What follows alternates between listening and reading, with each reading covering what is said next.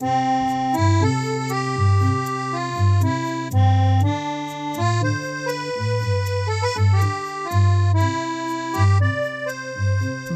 and bienvenue to Lulabelle's Francophiles. Je m'appelle Lou, and in this podcast, I will help you to keep your Frenchy vibes fluttering and help you to lose yourself in France without even leaving home.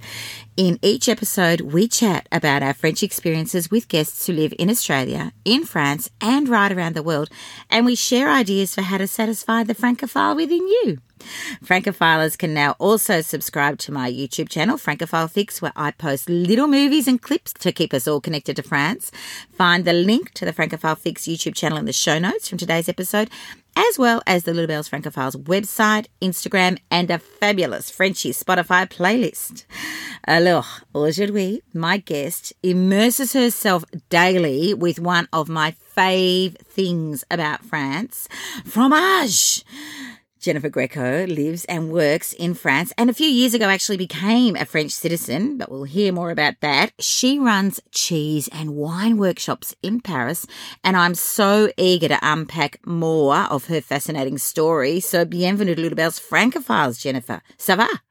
Oui, ça va. Merci. Thank you so much for having me. I'm super excited to talk to you because I've been listening to your podcast for the last couple of weeks and you've got some great guests. So very, very pleased to be included in this. We have not had a cheese specialist before, so I'm so excited to hear your version of Paris and actually your version of France, because you are going to unpack one of my passions and tell me where I might find more of what I love, because I find that when I'm in Australia, there are not enough French cheeses here. When I'm in France, I don't seem to have enough time to eat all the French cheese that I find. But I saw on your blog that you've tried 400 French cheeses, and I was going to ask you for a favourite, but I can't imagine you could pick just one from all of those. Oh, yes. Well, I've now had over 460, but it's so funny. Cheese is kind of like a mood. If I'm in the mood for something soft and creamy, something funky, something kind of warm and nutty and buttery. So it really depends on my mood. I've had a few favorites that I could say were number one of which is no longer around because it was made by one couple and they retired and nobody bought their farm. So that was kind of a cheese tragedy. But currently, there's so many good ones. It's almost impossible to choose just one. I can't choose just one, and I haven't tried anywhere near the amount that you have. How many do you think you've got left to try until you've tasted them all? So many. So there's a lot of numbers out there. Some say there's one French cheese for every day of the year. I go with the numbers from the French dairy farmers. So they say that there are currently somewhere between 1,600 to 1,800 cheeses made just in France. And just like the one I talked about, some are created, some disappear. There was a new cheese created by a farm last May, a little goat cheese farm. So I got to taste that. That was a new one, which was exciting. Yeah. So I still have 700 and something to go. So, oh my goodness. That's more huge. than that. I joked with someone once that I would be on my deathbed still trying to finish all the cheese. Actually, you might be. It's going to take a while. Oh, yes. So I want to take you back a little bit. You've grown up American, which we can hear with your accent, but you're now a French citizen as well. Where did you grow up? Yes. So I grew up in Washington State, so West Coast. Most people know Seattle, but I grew up about 280 miles east of Seattle on the other side of the state, but did live in Seattle for many years. I went to university there. And then lived in San Francisco for some time, lived in New Orleans, which is a wonderful place. And then my husband and I moved here. It will be 20 years in March. So we're coming on our 20th anniversary now. Yes. I know is he French? No, he's American. My brain, 20 years, my brain still kind of implodes when I think about that. So what happened is we came on our honeymoon 23 years ago to the south of France. I was the Francophile, so I did not drag him here, but I suggested we come to France. Yeah. We ended up going to the south, to the Languedoc-Roussillon region, and just rented a house for a couple of weeks. And while we were there, we started noticing how inexpensive the cost of living was. The food at the markets, The wine, of course, it's a winemaking region. So bottles back then were 2-3 euros for quite good quality. And also property in small villages, property prices were very low. And so he, one day, mid-vacation, he said, we should try to find a house to buy here. Not for us to move to, but maybe as a place to retire to, kind of as an investment. Or a holiday home. So we started looking, or a holiday home. Yeah. So we could use it as a holiday home, let our friends and family use it, and then maybe retire here. Nice. So after a few trips back and forth, we did find a house that we bought. And then we went back home with, life as normal in New Orleans. And then 9/11 happened. And he used to be a computer consultant. I was working in New Orleans. He was flying all over the United States doing short-term contracts. And his contracts all were cut off by October 1st of that year. Right. A year and a half later, he still wasn't working. Just didn't look like his little niche in the computer world was going to open up anytime soon. So we kind of laid our cards on the table and thought, okay, the house in France is paid for. We're not going to have kids. We have money saved. So we asked for our visas, which were non-working visas. So you had to prove that you had money to live off of, health insurance until you got into the system here. But basically that you weren't going to come and be a burden on the French system. And we got our visas and had 2 dogs and a cat. And we basically sold everything we owned and moved with, we had a car shipped over, but that was about it. Moved with a few suitcases and came over and get out. Really? You packed up your whole life and that was it. You just took the little bits that were left over and off you went. Yep. And then went from there. So we hung on. There were some very, very tricky, difficult moments because the dollar took a nosedive against the euro at one point. And we almost had to go back just because we didn't have the right to work for 3 years. Right. Which we knew. And then they changed that to 5 years. And we weren't kind of grandfathered into that. So we had a few very lean years, but it was worth it. We hung on. And that's why I asked for citizenship. So 6 years, after 5 years of being a full-time resident and tax filing resident, you can apply for citizenship. It takes a long time, but it just meant that we wouldn't have to renew cards every year and go through that whole process. And so, so I've been a citizen. It's been 13 years now, I guess. Oh, so, right. Yeah. So that was a very proud moment. When the letter came in the mail, I cried. Oh, you would. I'd be beside myself with joy. That's fabulous. Yes. Yeah. Our neighbors were so great too. We lived in a village of 400 people for a while. Oh, how gorgeous. We got to know the neighbors very well. And when I told everyone, they kept saying "Bienvenue au club," like "Welcome to the club," and it was just so adorable. So they would be so proud of you for not only do you want to live with them, but you want to actually belong to them, which is not just even a gesture, but it's a way of viewing your life. It's really it's quite significant, really, isn't it, for them as well as you? Yeah, it was. And we had a wonderful mayor. So even the small villages have mayors. He was kind of a volunteer mayor. He worked for the post office, but we got to know him over the years. And when I applied for citizenship, he wrote this wonderful letter on my behalf saying that we'd integrated into the community and that we were going to be a positive influence on being in France. I can't remember his exact words, but it was very, very sweet. And just, it warms your heart that that he went out of his way to do that. So, absolutely. We've had a very good experience here. Did you have that on your blog? I remember reading something like that. I did. I wrote, I think it was like a 10-part series about my path to citizenship. Yeah. Apparently it's changed a lot now. I did not have to take a test in French to prove my French skills, language skills, or which you do take now. A test. You do now. And also you have to take a test about French culture or the government, which I totally understand. I think it's a good thing. You would have to do that if you tried to become a U.S. citizen as well. Sure. But I didn't have to go through any of that. I had just an interview with the Bureau des Étrangers, like the people who do the immigration or the citizenship office. And then you have a meeting with the police as well. Oh, that's right. To check that you're a fit and Yes. proper person, probably. Yes, exactly. And at the meeting with the immigration people, they did just test my language skills while we were talking. So there was no Okay. formal exam, but while we were chatting, they could tell that I could speak French. So, Yeah. And clearly, you know, the other things about culture and whatever, you would have been getting that anyhow. I imagine if you did have the test back then, you probably would have passed because you were so immersed in your little community.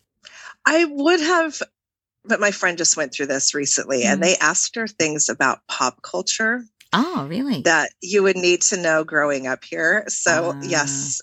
So that was a subject I would have had to study. Yeah. Also, a few things about the government, but no, she got hers as well. So I would have been good. fine, I think. Yeah. Yeah. Where did your love of France come from? I know you said that you were a Francophile and that's what took you and your husband over when you went on your honeymoon. But where did your love of France come from originally? Yes, it's funny because my dad, have this Italian side, very, very Italian. And in high school, I took French. They didn't offer Italian. It was French or Spanish, I believe, at the time. So I took French and I had this amazing French teacher. So all of you teachers out there, you do influence your students. So her name was Miss O'Grady. So Irish Catholic. Yeah. We used to call her Mademoiselle O'Grady. O'Grady. She didn't just teach us about conjugating verbs and learning the articles. We had to listen to French music. We watched French films. We had to learn the map of Paris. And we had an exam once on where all of the famous monuments were. Oh, so we had a fabulous. map of Paris with just numbers. Yeah. So, and we had to go through and say number 1 was the Louvre and number 2 was Sacré-Cœur, number 3 was Invalides. So the first time I came here, I already knew where everything was on a map. Oh, and I fell in love with the culture. Yeah. And she used to come to France every summer. So I studied with her for all through high school for 4 years. And so she would come back every autumn and talk about what they did over the summer and the new things going on and the new music. And so I owe it all to her. Yeah. I have a similar experience from when I was in high school. I had a teacher, Mademoiselle Hoyne. She was just so beautiful. She was just so young and vibrant, and she spoke French so beautifully. And she went over to France for a year and worked over there for a year when we were all back in Australia, and then came back the year after that. And I just hung on every word. And the picture that she painted, I mean, it sounds like your teacher too. It just had me enthralled and thinking, oh my goodness, I cannot get to that place fast enough. It was so wonderful. Right. The way that passion that people have and they share, it really does have a lasting impact, I think. It does. It does. Yes. So where did your love of cheese come from? Well, it's funny. As a child, I was a very picky eater. Well, it's strange because I used to love bizarre things like snails. I've always loved snails. There was this one restaurant in the city I grew up in that was kind of a French restaurant. So I remember eating snails very young and loving them. But how can you love all that garlic and butter? It's so delicious. So divine. And then my go-to food was peanut butter and jelly sandwiches. Really? So I was just super picky. And then my grandparents on my dad's side, they came over from Calabria, Italy, so the toe of Italy. Yeah. And my grandpa used to make his own wine, his own charcuterie, and they used to get giant balls of provolone that they would age in their cellar, in their basement for like 2 years. And then they would crack this thing open, and it was this very aromatic, gorgeous cheese with all those crystals. You know how you get the older Parmigiano Reggiano, and it was quite stinky. And my sister and I loved it, and he would break it into shards, and we called it stinky cheese. It was always something we looked forward to, was this stinky cheese. So I think I was destined to love cheese from that point. And so when we moved to France, I would buy cheese. It wasn't really a big deal. And then one day I found myself standing in front of a cheese counter at a covered market down in the South. And I was looking at all of these products. There were about 80 or so cheeses in front of me. And I realized that I didn't really understand them and know them. So I was writing a blog by this point. I've had a blog for about 18 years. Yeah. And I decided it would be fun and it would be great material to write about. So I started a project to try to taste every cheese made in France. Now, when I started this project, huge task. I didn't realize how huge it would be. I thought there were maybe 400 or 500. I feel like those were the numbers I'd read. And I thought, this will be easy. Yeah. So again, I was very off on my numbers. So I've learned that most of the cheeses are made in the country by one small dairy or a couple or nuns, priests, or monks, out in the country. And they don't actually bother shipping the cheeses to the cities, or they'll send to the closest city, like in Lyon or in Bordeaux or in Marseille. So you physically, if you want to try all of these cheeses, you have to go to the country. You have to go visit these people, go to country markets, go to local towns. And so I have my work cut out for me, but it's a great project. Absolutely. I've had so much fun with it. And now it's led me to teach others about cheese, which is so much fun. Yeah, and it would also get you to see a lot of France, which I imagine would be really, so rewarding. Yeah, absolutely. Do you eat cheese every day? For the most part, yes. Not, mountains of cheese, but a little bit here and there.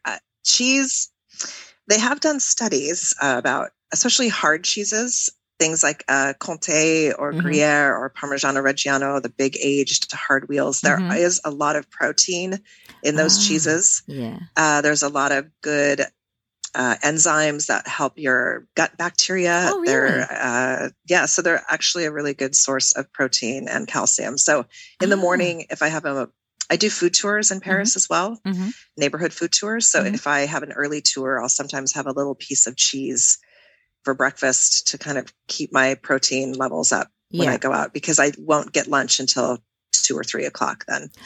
Yeah. So I do eat small amounts of cheese. Yeah. Also because of the cheese workshops at the end, if there's cheese left over, I do try to offer it to my guests. And if nobody wants to take it with them, I often have lots of little tiny chunks here and there. So I'll nibble on those too.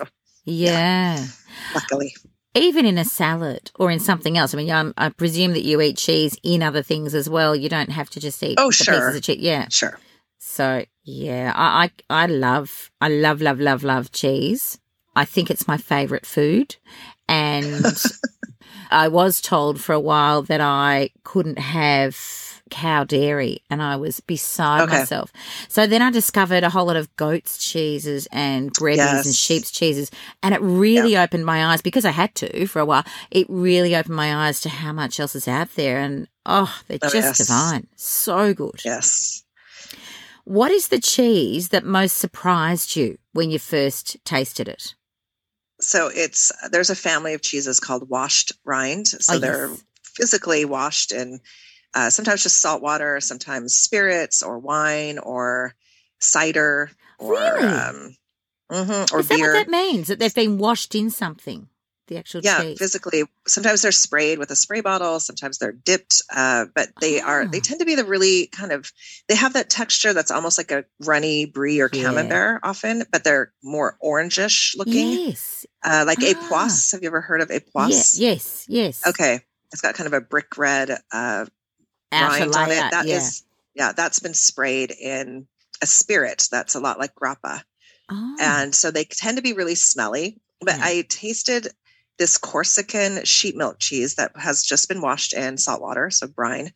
And when I tasted it, it was like an umami bomb.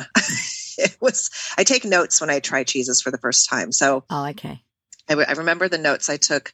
Dulce de leche. Do you know what that is? No. It's like caramelized milk, condensed milk. So like very caramely, very dense, rich, butterscotchy, but also fruity, like purple grapes. Not green grapes, but rich purple grapes, but almost sweet. Oh, it was just, and as you ate it, it just, all these flavors kept hitting different parts of your tongue, and it just was layers and layers and layers. And it was incredible. And it's a really difficult cheese to find. I've only seen it in Paris. Well, that was about 4 years ago. And then we weren't really able to get around the city much during all of our lockdowns. But I did find it again not too long ago at a cheese shop in the neighborhood here. So I was very happy about that. So I get it from time to time. It's super, super rich. So a little goes a long way. The way you described that just then, my taste buds went all a little bit funny. And, because I'm just imagining there's such complexity with the way you describe it. And I don't really think about that when I eat it. But, now you talk about it. Yeah, cheese does have all those layers, doesn't it, really? It does. Comté, which you can get in Australia, Comte with the accent, but it's pronounced Comté. Mm-hmm.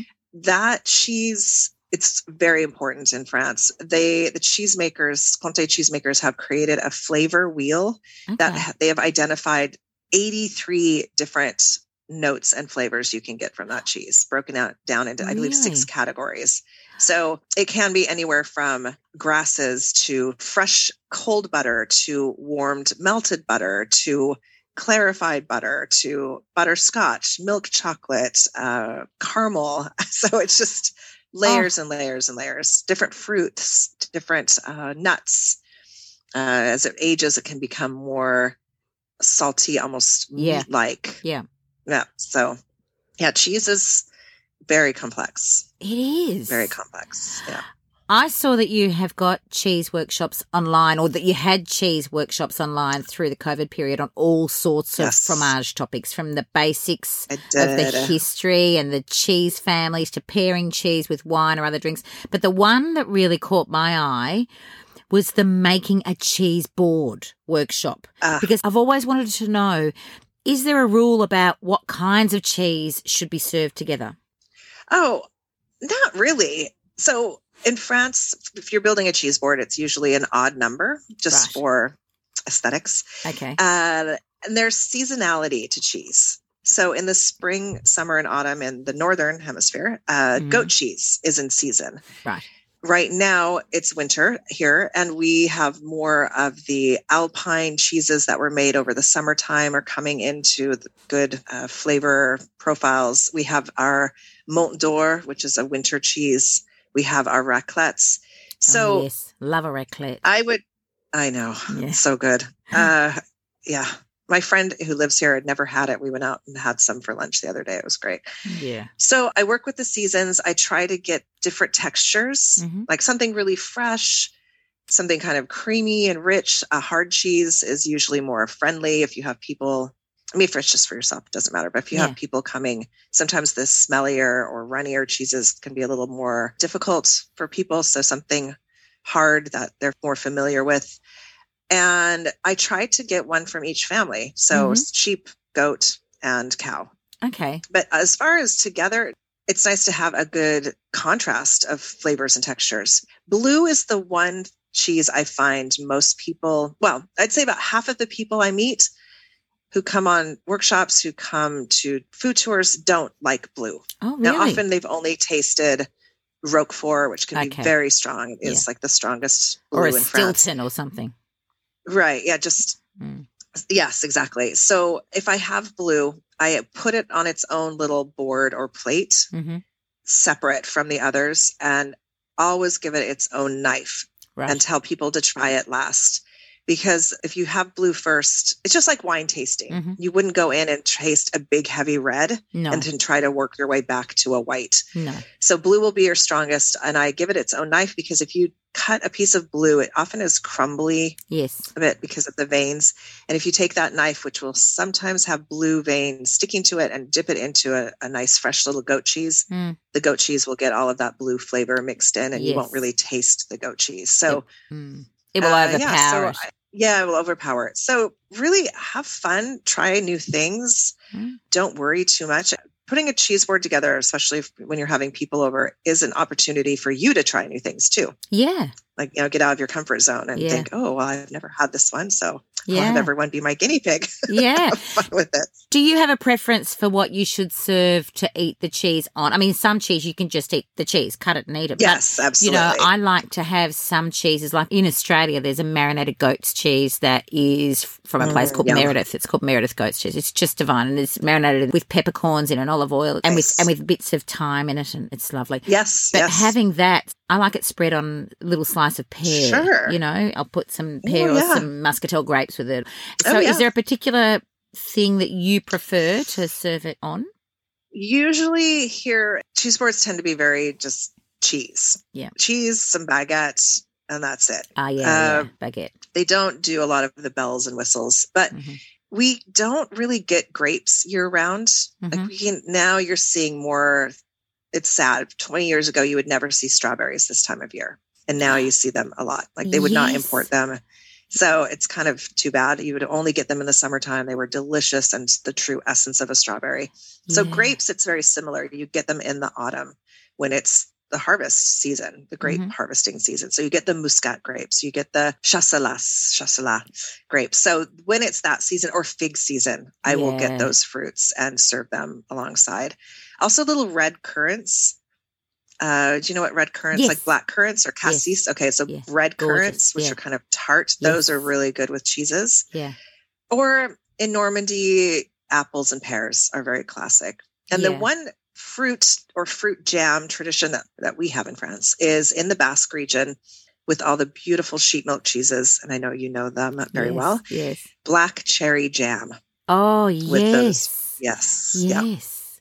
And so that is amazing. But yeah, normally if I were doing anything, it would be those fresh fruits, maybe a fig jam, which can be great with goat cheese, can be really nice with blue cheese, but not too overwhelming. Yeah. I loved a meal that I had down in Gord, actually, when I was there with my husband a few years ago. And we had stayed at a place that had a fig tree, and the owner of the place said, please take these figs from the tree. Please take, they're falling off. Just take some and go. Oh, yes. And so we had that, and we had this gorgeous goat's cheese that we had bought at a little market in the morning and a fresh baguette. And we sat and looked over from Gore. We were staying in some tiny little place that was on the side of a cliff, and it was almost like staying in a garage. It was like, you know, some cheap little for one night kind of a joint, you know. And so we were looking out over the vista. We were sitting on these fold-out chairs, and we had this platter that just had cut fresh fig and goat's cheese and baguette. And I've had a couple of amazing meals in France that I say are the best in my life ever. But this particular meal, just because the simplicity and the beautiful flavours together, it's just stuck in my mind as being so extremely special. Both of us remember the view. We remember the flavours. We talk about it often. Remember that night we did that? Yes. It's just, it's so simple and it's just so exquisite at the same time. Yes. We, down in the south where we lived, there's several goat cheese producers. And so some of the local restaurants do have, as part of their dessert menu, an option to have fresh goat cheese drizzled with acacia flower honey as your dessert. And I'll never forget the first time I tasted that. It was like a revelation. Like, where has this been my whole life? This is one of the best things I've ever eaten. And it is the most simple thing. Yeah. Just fresh goat cheese drizzled with acacia flower honey. Oh, so good. It's that combo. It's a little bit like the black jam that's from the Basque as well. It's that combo of the sweetness with the cheese, isn't it? It brings out something extra in the fromage that we otherwise don't notice. It does. Yes. Oh, and wine can do that too. Yeah, you get just a really beautiful wine. Yeah. Are there still, with your online workshops that you did in COVID, are there still online workshops that Aussies could access? So at the moment, they're still up on Eventbrite, but I haven't offered them in quite a while. It's been a couple of years. I think when the world kind of reopened, everyone was so tired of Zoom and Zoom classes that I jumped right back into working in person. So if there was enough interest, I absolutely would run them again. So do you want to get a bunch of people together? Oh, yeah. Actually, we might do that. Great idea. We could talk about it. Yeah. I think, though, that now more and more Australians are actually planning travel back to France. So I've heard from a number of people that are planning to go this year, but even more are saying, well, we're planning this year and we're going next year. So, you know, I think you'll see more and more travellers from down under over there to actually come face to face for your workshops, because it's the kind of thing, especially for people that may have been to France before, it's the kind of thing that if you're not going over just to do all the tourist spots like a lot of people do on their very first trip, or if they think it's going to be their only ever trip, but then you want to have another layer of the onion of France peeled away, and that's exploring the kinds of specializations like fromage like you, going to something like what you're providing. So I will put your links on the website because I think that people will actually really enjoy, especially if they're return travellers to France, going and exploring this, because then when they go down to the regions, they'll have a better idea of what they're looking for and what they're experiencing. Yes. Yeah. I think people are, as you said, if it's not their first trip, they want to have more experiences, learning about the culture of France, the food, the wine, the art, whatever. But I do hear from so many people who come here that cheese is something people are so interested in, but they are very intimidated by it. They don't know what to do when they walk into a cheese shop or walk up to a cheese counter, because there's just so many cheeses, and they look at them all and they recognize a Brie or a Swiss, but everything else is kind of this big mystery. And so people want that confidence to walk up at a market and know what they're looking at, or know maybe how to ask a question. One of the questions that often when you're in a cheese shop with certain styles of cheese is, when are you eating it? Because they ripen in a very short window of time. Not something like a Comté, but like a Brie ripens within about 8-9 days. Oh, so really? If it's very ripe and really runny and you're not eating it for another week, they will pretty much tell you not to get it, not to buy it, to get something that's a few days younger, and then it will age in your refrigerator over the next couple of days. So people want that confidence to go in and know what they're looking at and know how to buy the cheese, because it can be intimidating when you walk in. It's just like walls of cheese, shelves of cheese. So, I need to do your workshop, because I had no idea about that, especially if you're the kind of person who's only ever bought your cheese at a supermarket, right? And loves lots of different cheese but doesn't know what they are. I wouldn't have known to ask and say, I'm actually going to be eating this in 3 days' time, so please can you give me one that's going to be right for then? Right. To me, a Brie is a Brie is a Brie, but obviously not. Right. No. Well, also what you're buying in Australia and also in North America is pasteurized Brie. True. There's laws that, and so that means it's more shelf stable for longer. But when you come and buy the real Camembert, the real Brie, the real Époisse that are younger, and they get the texture completely changes from a young to a really ripe version. It's something that I feel if you've only ever had a supermarket Brie or Camembert, you have to taste a real one, an unpasteurized one when you're here, because they shouldn't even carry the same name. They're so different. Aromas, flavors, they're wonderful. Yeah, I'm seeing that now. Yeah, there's a lot to know. There's a lot to know. My whole goal is to kind of help people feel comfortable with it, demystify it, make it fun. Yeah. So no, I think you're definitely achieving that. Which cheese do you like to tuck into yourself when you're curled up on the couch in winter with a bottle of vin rouge, perhaps? Oh, so, fire. Okay, that will be cold weather. Well, often I find red wine can overwhelm a lot of cheeses. I do tend to go more toward whites, depending on what it is. Goat cheeses like kind of minerally crisp whites. The richer, more buttery cheeses like more richer whites. But right now, there's a cheese called Beaufort, Beaufort, which you can get. The production isn't as big as something like a Comté, but there's 3 different kind of tiers of Beaufort.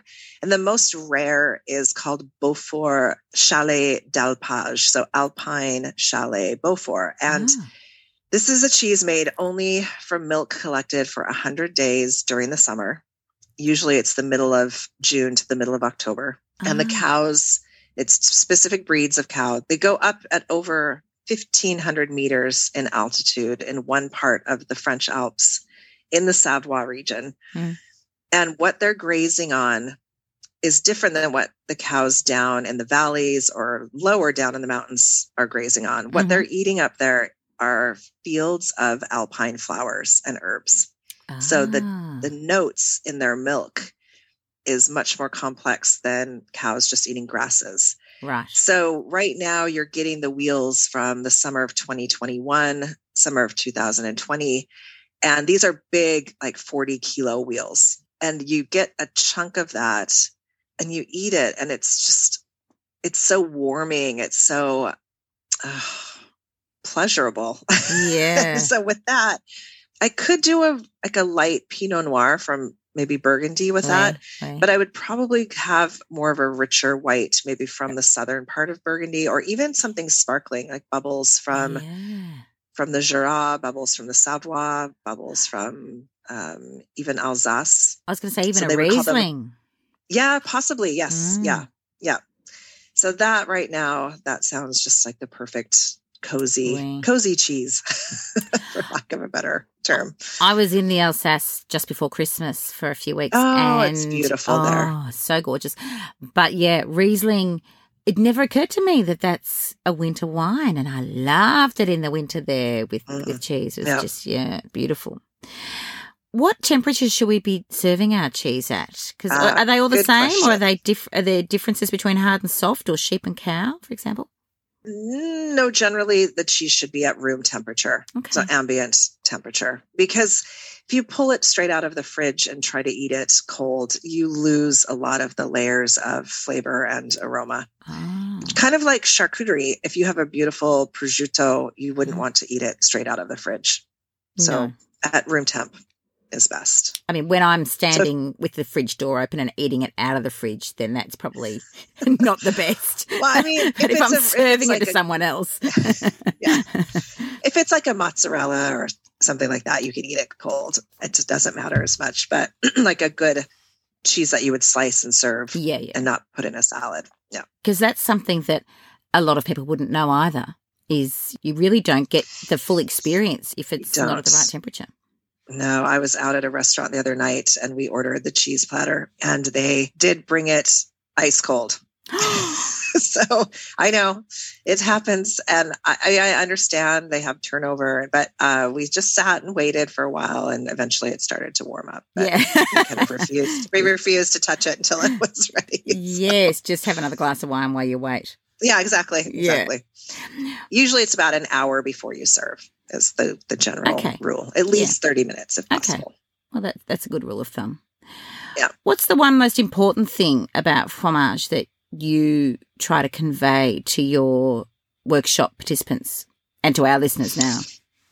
Enjoy it. Have fun with it. Eat and drink what you like. People really worry about pairing cheese and wine. And I might love a pairing that you think is terrible. Mm-hmm. Neither of us is wrong. We're both right. Mm-hmm. I could love something that my husband doesn't like, and that's okay. So I think don't treat it so preciously. Buy something, try it. If you don't like it, that's fine. Mm-hmm. I mean, a lot of people are buying from the supermarket, but if you know you love certain things, maybe try something that looks similar in the same family that might be different, that would have different flavors, but just have fun with it and enjoy yourself and try new things. Buy a lot of cheese and wine, taste them all together and figure out what you like. Great advice. Yeah. I saw that you've lived in a number of places around France, first in the regions and then Paris, which you've mentioned now. Yes. So do you have a favorite region in France? I know you've traveled around France. Yeah. The regions are so beautiful. Yes. Each one is quite unique with its food, its traditions, its history. So the Languedoc-Roussillon, a lot of people know Provence and closer to that side of the Mediterranean, but the Languedoc is closer to Spain. So it has more Catalan, more Occitan influence. And we lived in Normandy for a few years near Bayeux, which is completely gorgeous. And there's cows grazing everywhere and it's just idyllic. So the south is all vineyards and olive groves. So beautiful in that way, but more dry and arid. And then Normandy is just rich green and the sea and the light. It's where Impressionism started. So it's all about the light. Rains much more, but it's more soft rain. Yeah. And then when I was an au pair when I was 21. I was in the Cognac region. Oh, really? Yeah. So the sea there and the Romanesque churches, every region is gorgeous. You go to Alsace and the architecture is different. The food is different. I've never been to Brittany, sadly, and I still have not made it up into the French Alps. So those are the two regions that I really need to go visit. I know Provence, I know the Rhone Valley, and I know most of the West Coast. And I can't really choose a favorite. No, I'm with you. I can't Every either. place is different. Every place is different. Every time I go to a new area that I haven't been to before, I declare it as one that I could move there and stay there and never leave again and be happy, you know. But that happens every time I go somewhere. So it's like I can't do that anywhere. I know. I haven't been to Brittany either. And so I'm planning to go there this year. I'm going to go and do a little road trip across the top of the beaches all the way across the north of France and go across to Brittany and find out all about that little corner because it looks fascinating, really different from anywhere else. Even the peninsula where Cherbourg is at the top of the Cotentin, so in Normandy, so Mont Saint-Michel would be kind of at the base on the west side. Right. That peninsula, I went up there on a day trip once, and it's so gorgeous. The west side reminded me of Northern California. Oh, really? And the east side was more kind of Washington State, more lower beaches, more rocky beaches. And it's just this one little tiny part of France. So get out of the cities. One of the things people often ask me where I should take a day trip from Paris. And because of the amazing train system we have, coming from Australia and the United States, everything is so vast and so far from each other. Yes. But here you can jump on a train and be in Lyon, in Bordeaux, in Normandy in 2 hours or less. You can be at numerous chateaux within an hour, not Versailles, but other chateaux. You can get to the Champagne region in 45 minutes. You can get to Strasbourg in, I think it's an hour and a half. Not even. Really, the world is your oyster. The Loire Valley is an hour away. So it just depends on if you want to do wine tasting or history but really there's medieval walled cities just outside of Paris that you can go visit. It's just an incredible country. And there's so much just right here outside of the city. And every one of them has fromage. Yes, they do. Yes, they do. So what's not to love? All of them. Exactly. Yes.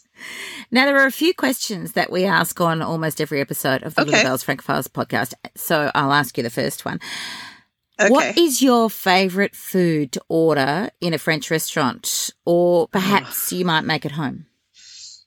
Okay, to order out. Oh, I do love a good croque monsieur or croque madame. Really? Just love. It's such comfort food. If I've been in the US and when we lived in Normandy, I would have to come into Paris usually to get the train to get out to Normandy. So I would land, come into Paris, and then go to the train station. And if I had enough time, I would always go sit in a cafe and get a croque monsieur or croque madame.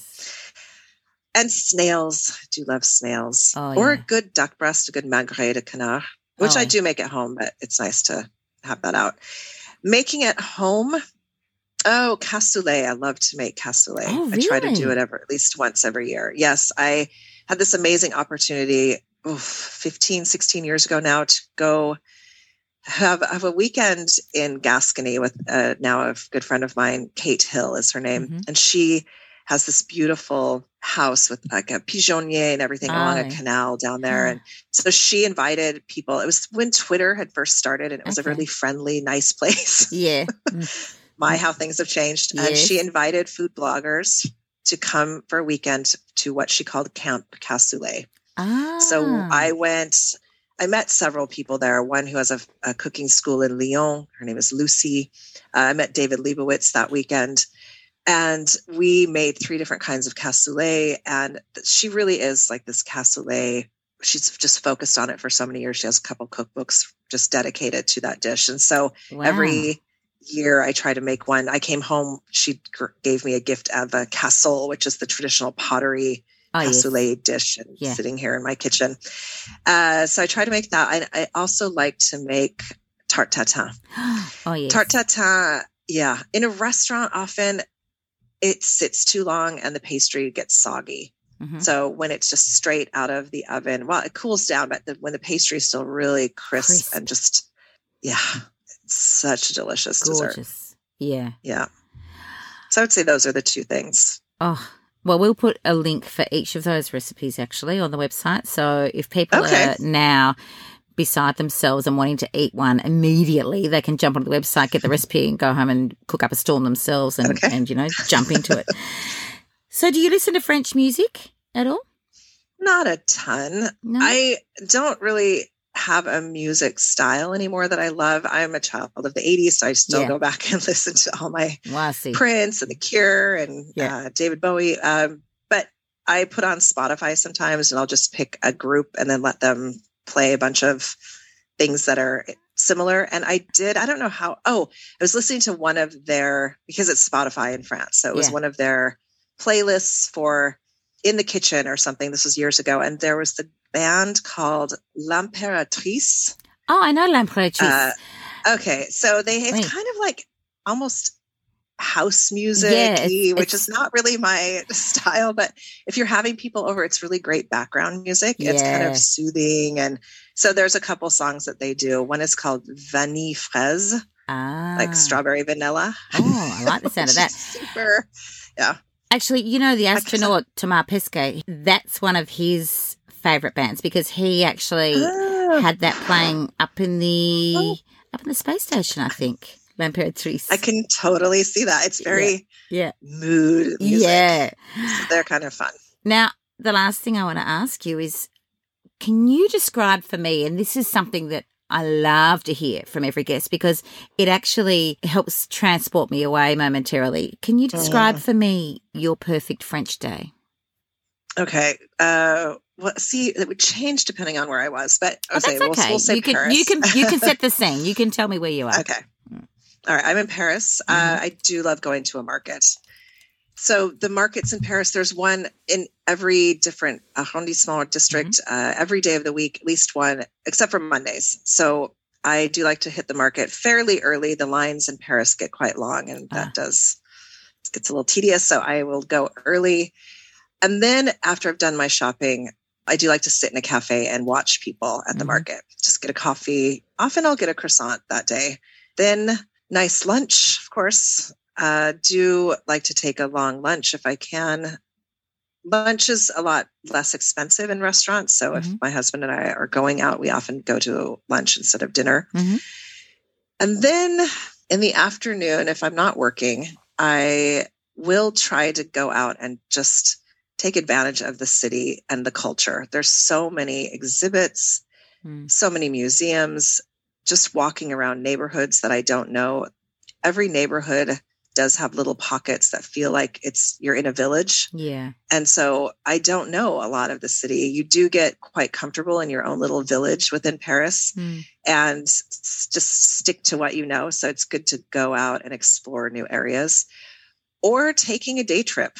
Oh, I didn't finish the day. So after that, a little aperitif is always nice with friends if possible. And then I usually just staying home at night. I'm not a person to go out and like go dancing or anything. I mean, dinner is great out with friends, but we tend to stay home most evenings. Or if we were in Normandy, if it was a nice day, going to the beach in the afternoon. Same within the South. We were about 10 minutes from the coast in Normandy and about 45 minutes from the Mediterranean in the South. So that's always a nice thing to do. Not in the height of summer because you can't find a parking spot or anything. No, you probably can't find a spot on the beach either. I'm sure it's I know. chock-a-block. Oh, no. Or taking a day trip. That's something I always have on my list to go out and see Fontainebleau, go to visit the town of Meaux in the Brie region. I went to Chantilly a couple of years ago. I have a friend that lives out there now, so that gives me more of a reason to go out to these places. So just hop on a train and go somewhere. Oh, I love that. I love just getting on a train and going somewhere. Normally I have it well planned, but I'm very envious of the fact that you just get to jump on a train without a moment's notice and go, where will I go today? And just off you go. Brilliant. There's towns in southern Normandy like L'Aigle and I can't think of the name of the other one, but it's 10 euros one way. It's an hour trip.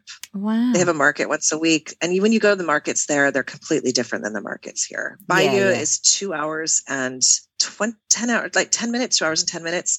And I used to do day trips into Paris from there. So you can go early, spend the day. You can walk into town from the train station and then get home by dinner time. And they have a wonderful Saturday morning market that is so different. You know, they're coming from the coast with fresh seafood. You've got chickens for sale. Oh, wow. All the local specialties that you don't find in other places. So the Normandy I highly butter. recommend. Yeah.